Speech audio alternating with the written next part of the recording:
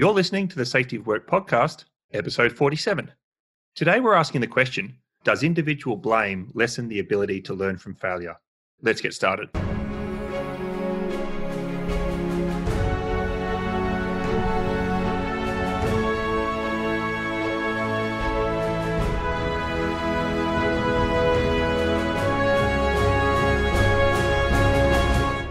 Hey everybody, my name's David Proven and I'm here with Drew Ray and we're from the Safety Science Innovation Lab at Griffith University.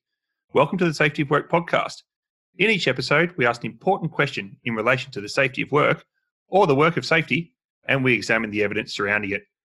So we had a request to do this episode about blame and learning, and Drew, I'm really excited to talk and hear what you've got to say about this topic. So what's today's question and what's the background to the issue? Today's question's all about the relationship between learning and assigning culpability for accidents. Culpability is a funny word. Usually we call it accountability if we agree with it, blame if we don't agree with it, and culpability if we try to sound neutral. And I acknowledge that we're stepping into a really controversial area here where there's a lot of argument back and forth. And so we're going to try to be as neutral as possible and try to pin things down to things that we can discuss empirically. One of the key differences between different approaches to safety is how willing we are to talk about blame. And very often this isn't actually an empirical argument. It's an theoretical ontological argument about whether human error exists, or it's a moral argument about how much control we have over our own actions and how much we should blame individuals versus systems. People try to support that moral and theoretical argument with some fairly practical claims that I think we can test. And the one we're going to talk about today is the claim about whether blame helps or hinders organizational learning. So at one end of the spectrum, we have the idea that any sort of blame is bad for learning. And we often hear people, particularly at the safety to or safety differently end of things, saying that when you allow blame, you create an environment which suppresses reporting, suppresses sharing of information, stops people being free to discuss ideas. And so even the potential for blame discourages what we need to do to learn. And then right at the other end of the spectrum, we've got the belief that individual accountability is necessary for learning. And that's the idea that unless actions have consequences, people don't learn to take the right action. If the actions have got negative consequences, whether it's ourselves or other people, then we learn not to do those actions. And so if there's no accountability, then people are never going to learn the right thing to do. So this debate happens a lot on the internet. It happens a lot on LinkedIn. It happens in lots of books and conferences. David, do you want to take us through the practical consequences for an organization about where you stand in the debate? Yeah, Drew, we're going to cover a fair bit of ground in this episode. We're going to go through institutional logics. We're going to talk about accident causation, sociology, and maybe even a bit of criminology. But practically, when we get into organizations, it's obviously directly relevant for incident investigation. So this idea of individual blame versus learning makes its way into our incident investigation systems about how we explain the cause of incidents and therefore how we think about improvement actions or organizational learning as a result. It makes its way into risk management programs, particularly where we have things like critical controls and life-saving rules, and how we think about situations where risk controls aren't in place or life-saving rules are not followed. It's central to a lot of our approaches in relation to behavioral safety or safety culture, how much we think about individual action and the beliefs and the values and the attention and care of individuals, as opposed to the way that the organization functions. And we see this language a lot, this blame and failure and learning language a lot. We see it in the HOP literature about systems driving behavior and management response matters. And, blame fixes nothing, learning is vital. So it's really central to a lot of these ideas that are, increasingly popular in our organizations, Drew. And, I think to go ahead a little bit, most organizations think they do both. Most organizations think that, look, we hold people accountable where it makes sense, but we also learn more broadly across our organization. And so that's sort of what we're going to go through. Is it one, is it the other, or can you do both? So Drew, do you want to talk a little bit about what the safety science landscape looks like in relation to blame and learning? Yeah, this one's kind of interesting because I don't think it's fair to say that in the academic literature, there's a lot of debate about accountability and blame. It's all fairly one-sided. but it's one-sided more as a consensus of the way the academics see things, rather than a consensus of evidence. So most of the stuff that's published about blame and accountability and safety uses this claim that blame is bad for learning. But it's really, the papers themselves are commentary papers. They're presenting ideas, they're presenting arguments. They're drawing on evidence, but they're not creating that evidence themselves. So there are really very few studies that try to actually answer the question whether blame's bad for learning rather than just assert it. You're lots of people citing other people making the same claim rather than citing direct studies. I mean, if you think about it, it's really a very big question to try to answer all at once. You're drawing a link between something fairly abstract and whether it's good or bad for something as big as learning, which is really hard to measure. So there is a little bit of stuff that's out there. There's some stuff that focuses on the relationship between reporting and investigations and culture. There's some stuff that focuses on measuring reporting. Probably the biggest empirical stuff is there's several examples where there's been a very strict policy shift out in the real world to no blame reporting. That's happened at various times in aviation and in air traffic control. And there have been follow-up studies that show that introducing those sort of no-blame reporting systems do increase voluntary reporting. But that's not exactly the same question as whether blame changes learning. That's more a link between a no-blame policy and reporting. So we're talking about opposites a lot, Drew, as one or the other. And so the first paper that I wanted to talk about, and I shared with you, was this: what frame we hold when we're looking at problems in our organisation, or when we, let's say specifically, we look at a safety incident that's occurred. And the paper is titled "A Review of the Literature: Individual Blame versus Organisational Function Logics in Accident Analysis." So the author is Catino from the University of Milan. The paper was published in 2008, Drew, in the Journal of Contingencies and Crisis Management. It sort of divides this debate into two views. So it says that organisations can hold either an organisation function logic, and like you said, Drew, this is generally favoured by scientists looking at accidents, and says that, look, the accident's created broadly by the way that the organisation functions, not the actions of an individual. And the second view is this individual blame logic, which is the one that generally wins out in real life, in broader society and within organisations. And it really goes to say that, there's always someone who's done something that has created the event, and that's where the organisation, focuses its efforts to look. Yeah, Catino doesn't actually provide evidence that it's the individual blame logic that wins in real life, but regular listeners might remember episode 39 about where the accident investigations find the root causes. And if you haven't seen that episode, it might be worth listening back to that one if you haven't. So in that episode, we talked about the problem of only finding what you can fix. And one of the things we looked at is how often real-world investigations do end up focusing on individuals rather than on systemic findings and changes. Yeah, Drew, this paper, it said that there's these two approaches that organisations can take, and then it just gave these scenarios and examples of certain situations that happen in organisations, and sort of described those scenarios and that, let's say, the accident narrative from the two different perspectives. And one of the things that I liked is it pulled out a number of assumptions for the individual blame logic. It said if your organisation is looking to hold an individual accountable for something that they've done or caused in the business, then there's at least 5 things that you also have to believe if that's the approach that you are going to say is going to move the organisation forward. And so I'll just go through these, Drew, and get your thoughts on them. The first is that people are these free agents. So, they can choose safe or unsafe behaviours. And we see that a lot in sloganing about safety, that safety is a choice that you make, and if you want to work around here, that's the choice that you make. So it says that people are free agents and they can make that choice.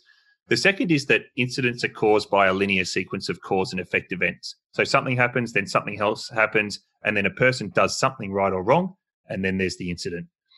The third is that there is actually an individual person who's responsible for the incident, so that you can actually isolate out that individual action that is the material and direct result, or material and direct contributor to what's happened.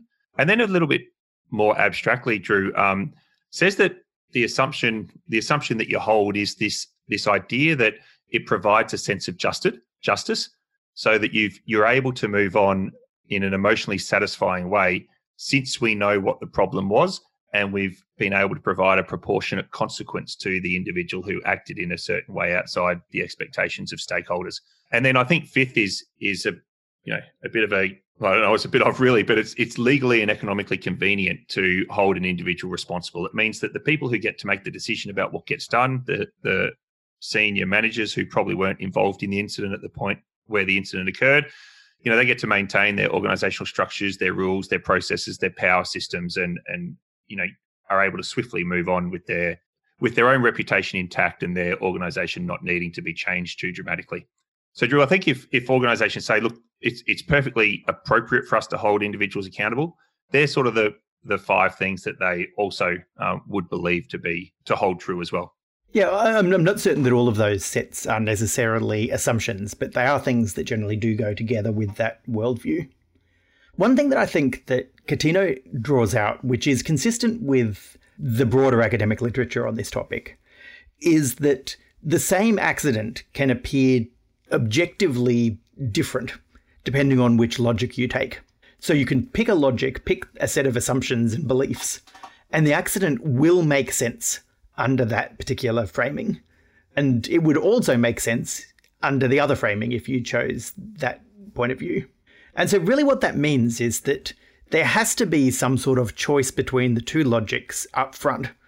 You can't let the raw events of the accident somehow objectively tell you which logic you have to follow. So finding individual blame validates and reinforces the current organizations and systems. And finding problems with the organizational systems kind of lets the individual off the hook. So you can't follow down both paths logically and say the individual is to blame and they were working within a broken system. And because our investigations get shaped by these logic, then there's no such thing as a neutral investigation. So we've really got to use something other than the investigation itself to make this choice of, upfront, are we going to go into this with the willingness to blame individuals, or are we going to go into this with the focus on the organizational functions? Andrew, if people want to read a really good example of those, that how an incident can be described in the same incident can be described in two very different ways. There's a good paper from 1998 called A Tale of Two Stories, and it's by Cook and Woods and Miller. And they talk about a patient safety incident, in quite some detail from, like it says, two different narrative perspectives. So this is the distinction that we're going to try and test today empirically, Drew. If we choose between these two logics, what price do we pay in relation to learning for allowing for looking for individual blame? So the question, does individual blame lessen the ability to learn from failure? And we had to step outside of the safety science literature. So Drew, do you want to introduce the paper that we're going to talk about now? So this one's a paper called Antecedents and Consequences of Organizational Silence, an empirical investigation. So I always like it when they put into the title exactly what they're doing. The authors of this paper are Maria Vakola and Dmitry Buridis, both from the University of Economics and Business in Athens. And the paper was published in the Journal of Employee Relations in 2005. So it's a little bit of an older paper, but it's still reasonably current in terms of the thinking and the evidence. So give you a little bit of background on this idea of organizational silence. There's this whole research area in organizational studies called employee voice. Employee voice covers a whole range of behaviors that people can do in organizations that are discretionary. So they're not inherently part of your job description. They're not mandatory things you have to do. So they include things like speaking up and reporting problems that you see, putting forward ideas to improve your own work area, joining in and contributing to conversations and debates outside your own work area, you're sort of in the broader business, and offering expertise that isn't part of your current role description. So you haven't been hired because of this expertise, but it's other stuff that you know and you offer it to the organization. So you can be a good employee just working in your own little bubble, doing your job without any sort of employee voice. But generally speaking, employee voice is good for the organization as a whole. It means that everyone is sort of contributing more than their immediate role description. And so there's a lot of research that tries to discover what encourages and discourages employee voice. And when you don't have employee voice, that's organizational silence. So Drew, I thought this was a good paper that you'd found because, like we said earlier, this idea of individual accountability and blame is quite a really large, somewhat abstract concept, and trying to link that to organizational learning, which is also another large abstract concept means that we want to talk about something in the middle, which is this idea of organizational silence or employee voice, because I think most people involved in this debate or discussion would agree that to have learning, one of the key things that we need to have in our organization is the ability for people to speak openly and freely about matters. I mean, people aren't hired to participate in incident investigations if they're involved in an incident, but if we can get them involved in a way that shares their views and ideas openly, then we would form the view that that open and diverse conversation is likely to be an input for organizational learning, or a strong input for organizational learning. So that's the main claim in the literature, that for organizational learning to occur, then people need to be able to tell their story.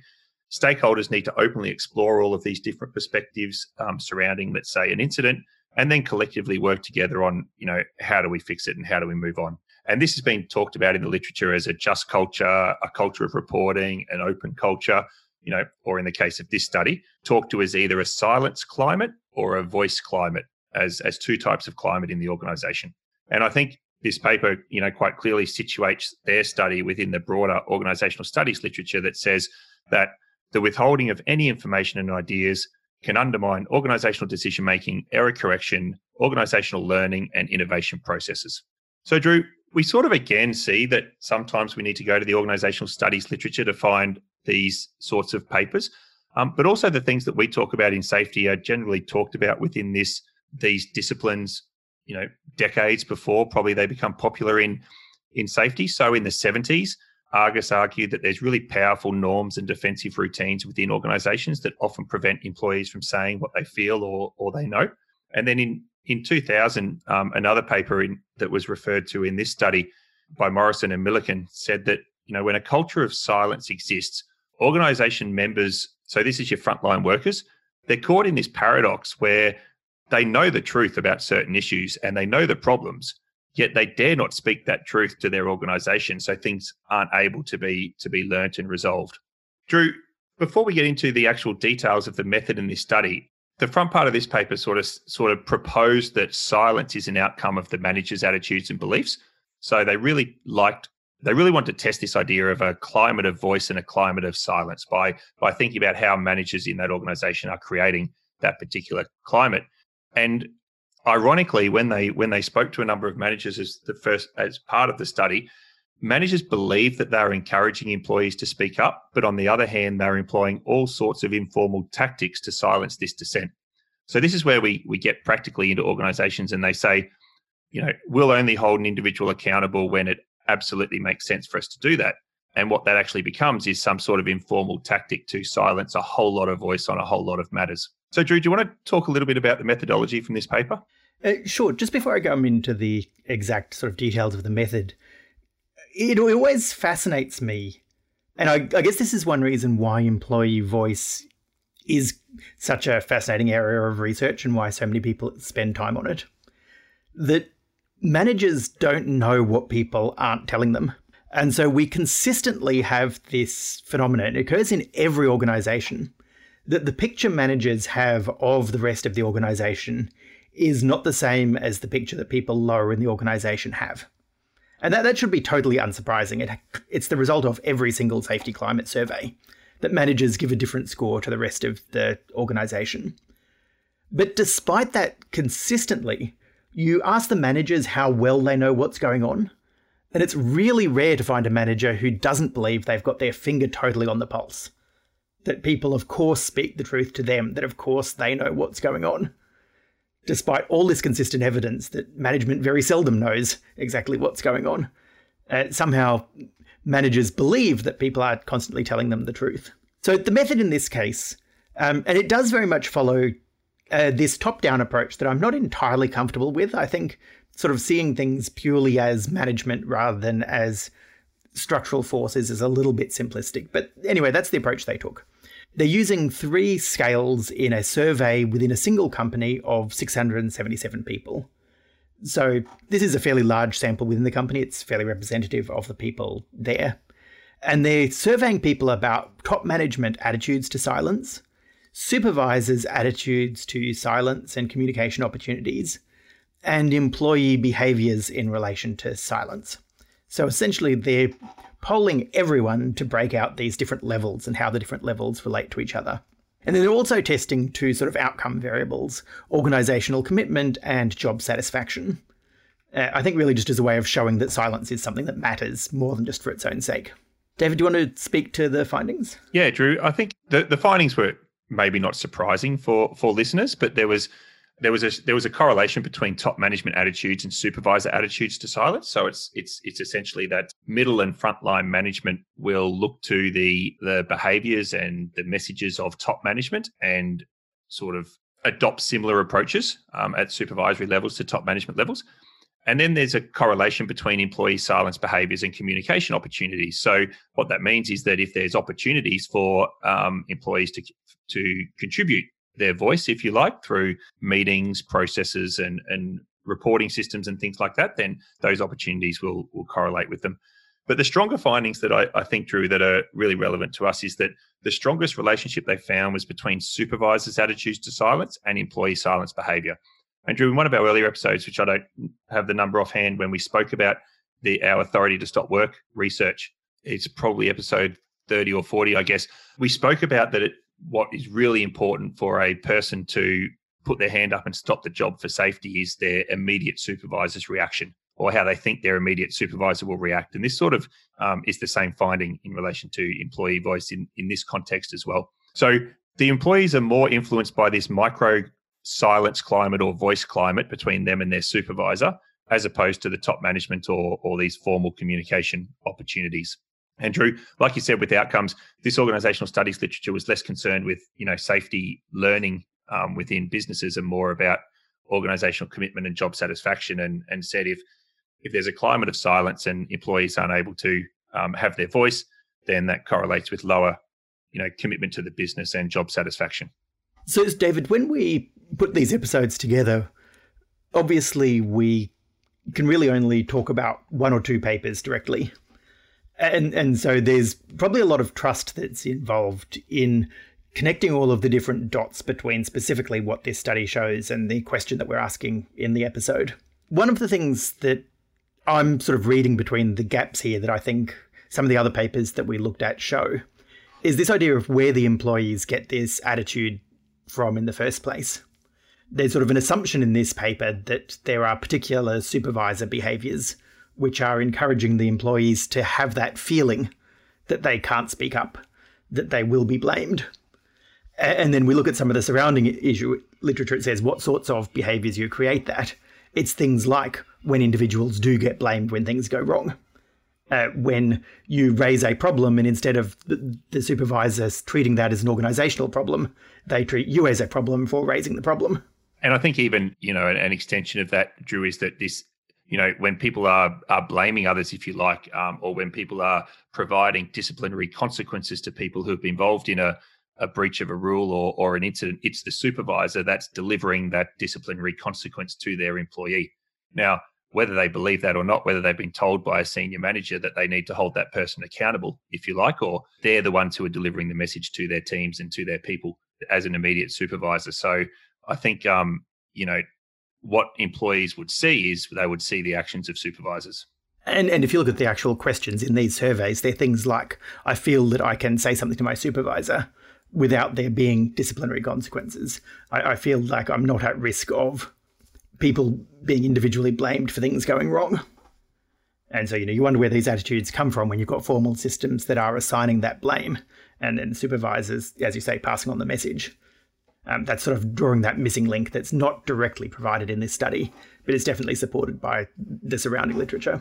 Yeah, absolutely, Drew. And this study goes on to talk about all these things that are, I suppose, related to this climate of silence. And I think just to connect the silence to the blame is, one of the things that the study showed through the questions that they asked in this climate of silence is it is when people are fearing consequences of speaking up. Or consequences of truth telling or consequences of making some kind of suggestion that will contribute to their climate of silence. So that's where this relationship between blame and not speaking up is related.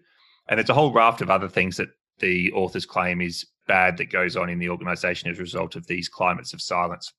So Drew, based on the findings of this study, there's some important implications that we can discuss, and then we can sort of maybe move on into the next interesting conversation that I wanted to throw you on the spot about. So I suppose we conclude from this study that top managers and supervisors have to work to create a workplace where people feel safe to express their views, where they're encouraged to offer their ideas, their suggestions. If employees perceive that their managers, and more importantly, their supervisors, either aren't interested or will attribute something they say to, blaming them as for something they've done, then they'll probably choose to remain silent. And therefore, if our employees are choosing to remain silent, then we can't possibly have the information that we need for organisational learning. The other interesting one that the authors drew out was that the importance of creating opportunities for speaking up behaviour. So they saw this not just as a negative thing that gets suppressed by management supervisor behaviour, but also as a lack of opportunity. And so they recommend creating communication opportunities such as formal systems for the exchange of information or the transfer of information. David, I guess that's a whole other topic that we could go into, is problems with reporting and formal communication systems within organisations. Yeah, absolutely. So I think we've described these two ends of these spectrums on the way through this episode. We've talked about an individual blame logic, which says let's look for the individual involved and let's hold them accountable. And then on one hand, we've gone, let's look at the way the organisation functions, and it's not about the individual; it's about the system that they're within. And then I think what I wanted to talk about now is I think many of our listeners, and I suspect most organisations, would say that they do both. So they identify individual accountability where it shows up, so where it's obvious to the organisation that there is an individual who needs to be held accountable for a certain action, and they also identify the organisational factors involved, so they kind of work on both. And I think many managers, many safety professionals would say that's the perfect approach to take. When it's obvious that we need to blame someone, we blame them. When it's obvious that someone else would have made the same mistake in their situation, then it's unfair to blame them, and let's look at the system. So, Drew, what are your thoughts about this idea that actually the approach organisations should take is somewhere in the middle? First thing I want to say is that certainly this has been a central theme in a lot of the original literature that was proposing reforms to the way we investigate accidents. And so there's some really big authors who have sort of tried to take this middle line approach between accountability and no blame. And I think James Reason is one of the ones who sort of very squarely straddled that fence. And early also, Drew, in the early 2000s, Amy Edmondson, and she's very popular now for her work in psychological safety and does amazing stuff. But even she was saying, nearly 20 years ago that no. There's a Harvard Business Review article where she says that it's perfectly fine to have clear and unacceptable behaviours, and if people perform those unacceptable behaviours, then they should absolutely be held accountable, and that shouldn't get in the way of a psychologically safe workplace.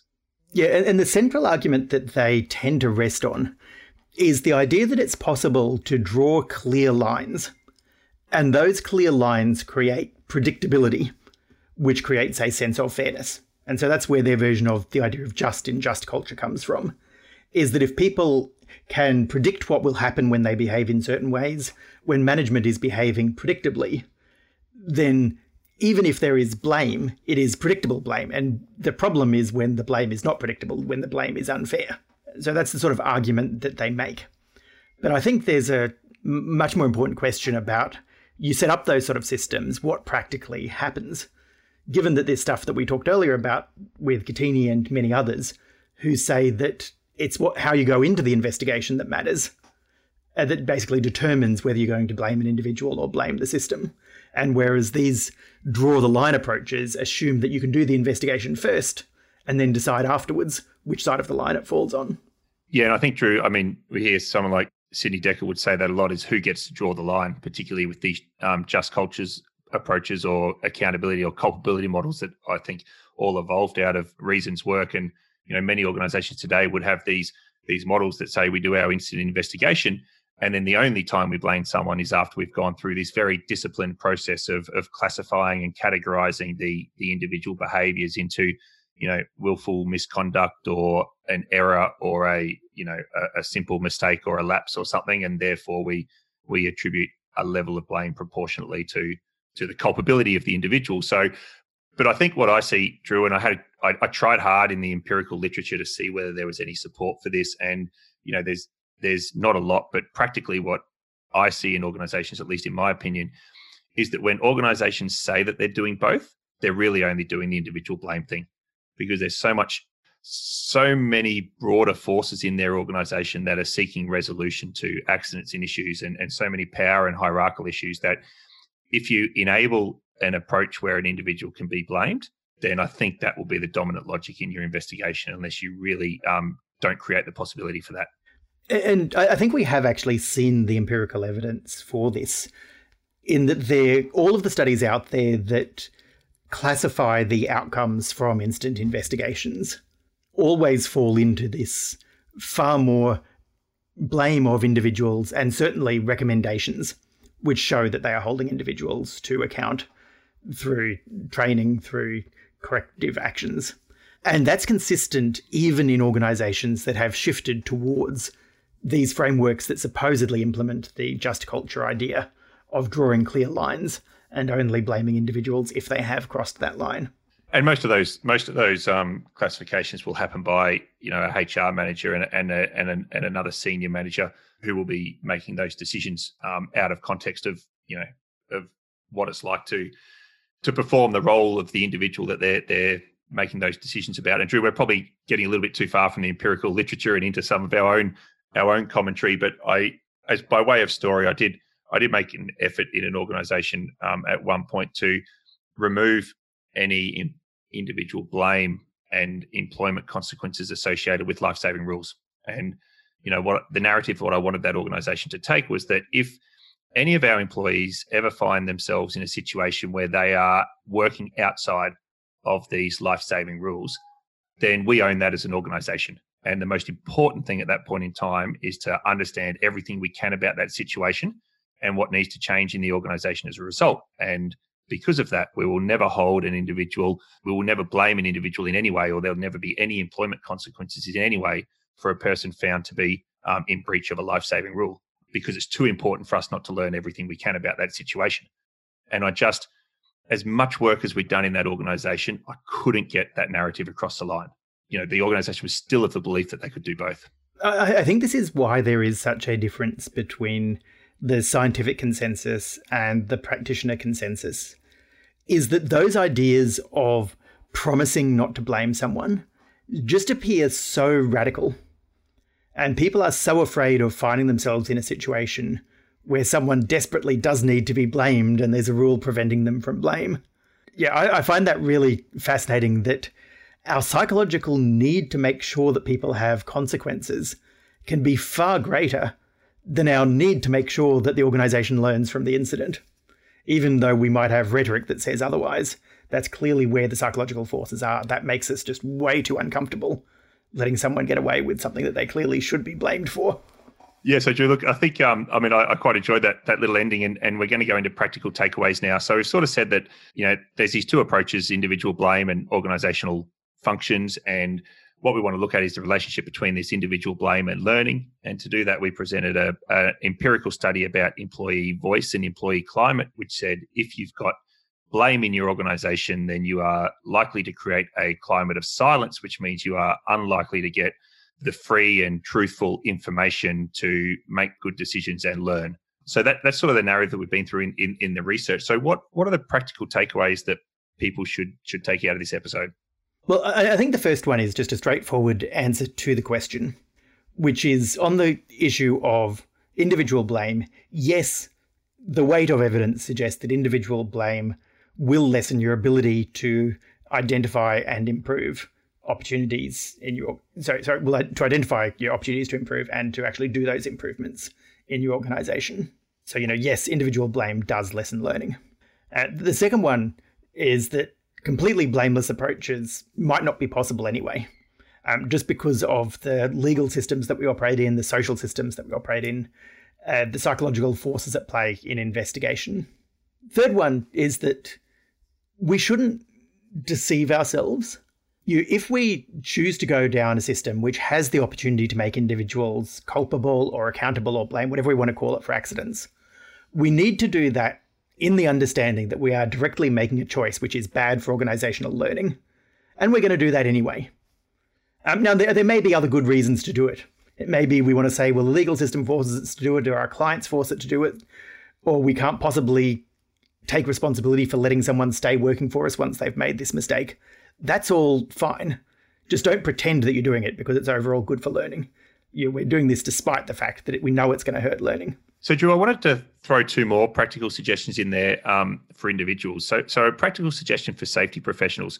So this microclimate between employees and their supervisors doesn't have to exist in the same climate between yourself as a safety professional and the frontline workforce. So finding ways that you can build open communication between the safety department and the workforce, even in the absence of a management and supervisory climate for voice, means that you can still get information out of the front line and then find ways to use that in your decision-making in the organization and input that into other processes to actually contribute to organizational learning. So sort of getting that information from the front line in a different way if it's not coming up through the management chain.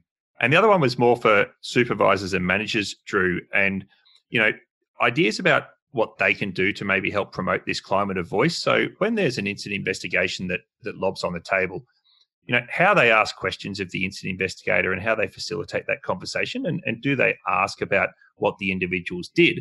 Or do they start by asking questions as management, which is something like, what could I have done that could have changed this situation as a leader?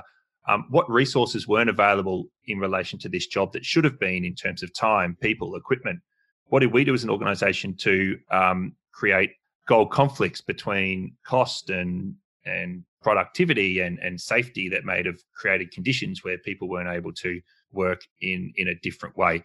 So how the managers and supervisors and even the safety professionals show some vulnerability is all in the paper that we discussed today that didn't really talk about creating a climate of voice.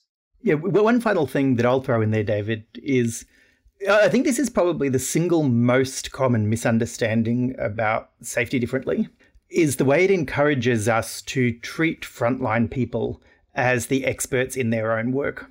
And people often assume, they're saying that frontline people are always the experts. And no, that's self-evidently not true. But what is definitely true is that if you treat someone as an expert, if you treat them with that sort of respect, that's what gets them to tell you stuff. And they, regardless of whether they're the expert, they will know things that you don't know. And encouraging them to speak by showing them the respect, the deference to expertise, is how you encourage that employee voice. Yeah, Drew, I think Edgar Schein would call that humble inquiry. And we could probably do a whole episode on humble inquiry. That might be a fun one to do. So, Drew, invitations for our listeners? So I guess biggest thing is just we're really interested in hearing how people are going with the way they're approaching investigations in their organisations. We know that this is very often an area where safety practitioners do try to improve their own work and do try to improve the way their organisation handles things. And we know that it can be a very frustrating area to try to achieve change. So we're very interested in hearing your own stories about what have you tried to change, what sort of resistance has it met, what sort of successes have you had? Yeah, how far have you got with reducing or removing individual blame from some of your sort of safety practices and processes in your organisation? And have you seen any changes to the way that your organisation is able to learn, as the research might suggest? So, Drew, the question for this week: does individual blame lessen the opportunity to learn from failure? I think you gave an answer at the start of the practical takeaways, but do you want to reinforce your point? Well, I think the answer is yes, and not just because of the simple idea that blame discourages reporting. There's a whole range of mechanisms that blame influences various employee voice attitudes and behaviours. And all of those things that blame suppresses are things that we need in order to be learning organisations. Thanks, Drew. That's it for this week. We hope you found this episode thought-provoking and ultimately useful in shaping the safety of work in your own organisation. We'd love to hear what you thought of this episode as we get pretty close now, Drew, to episode 50. And so send any comments, questions or ideas for future episodes directly to us at feedback@safetyofwork.com.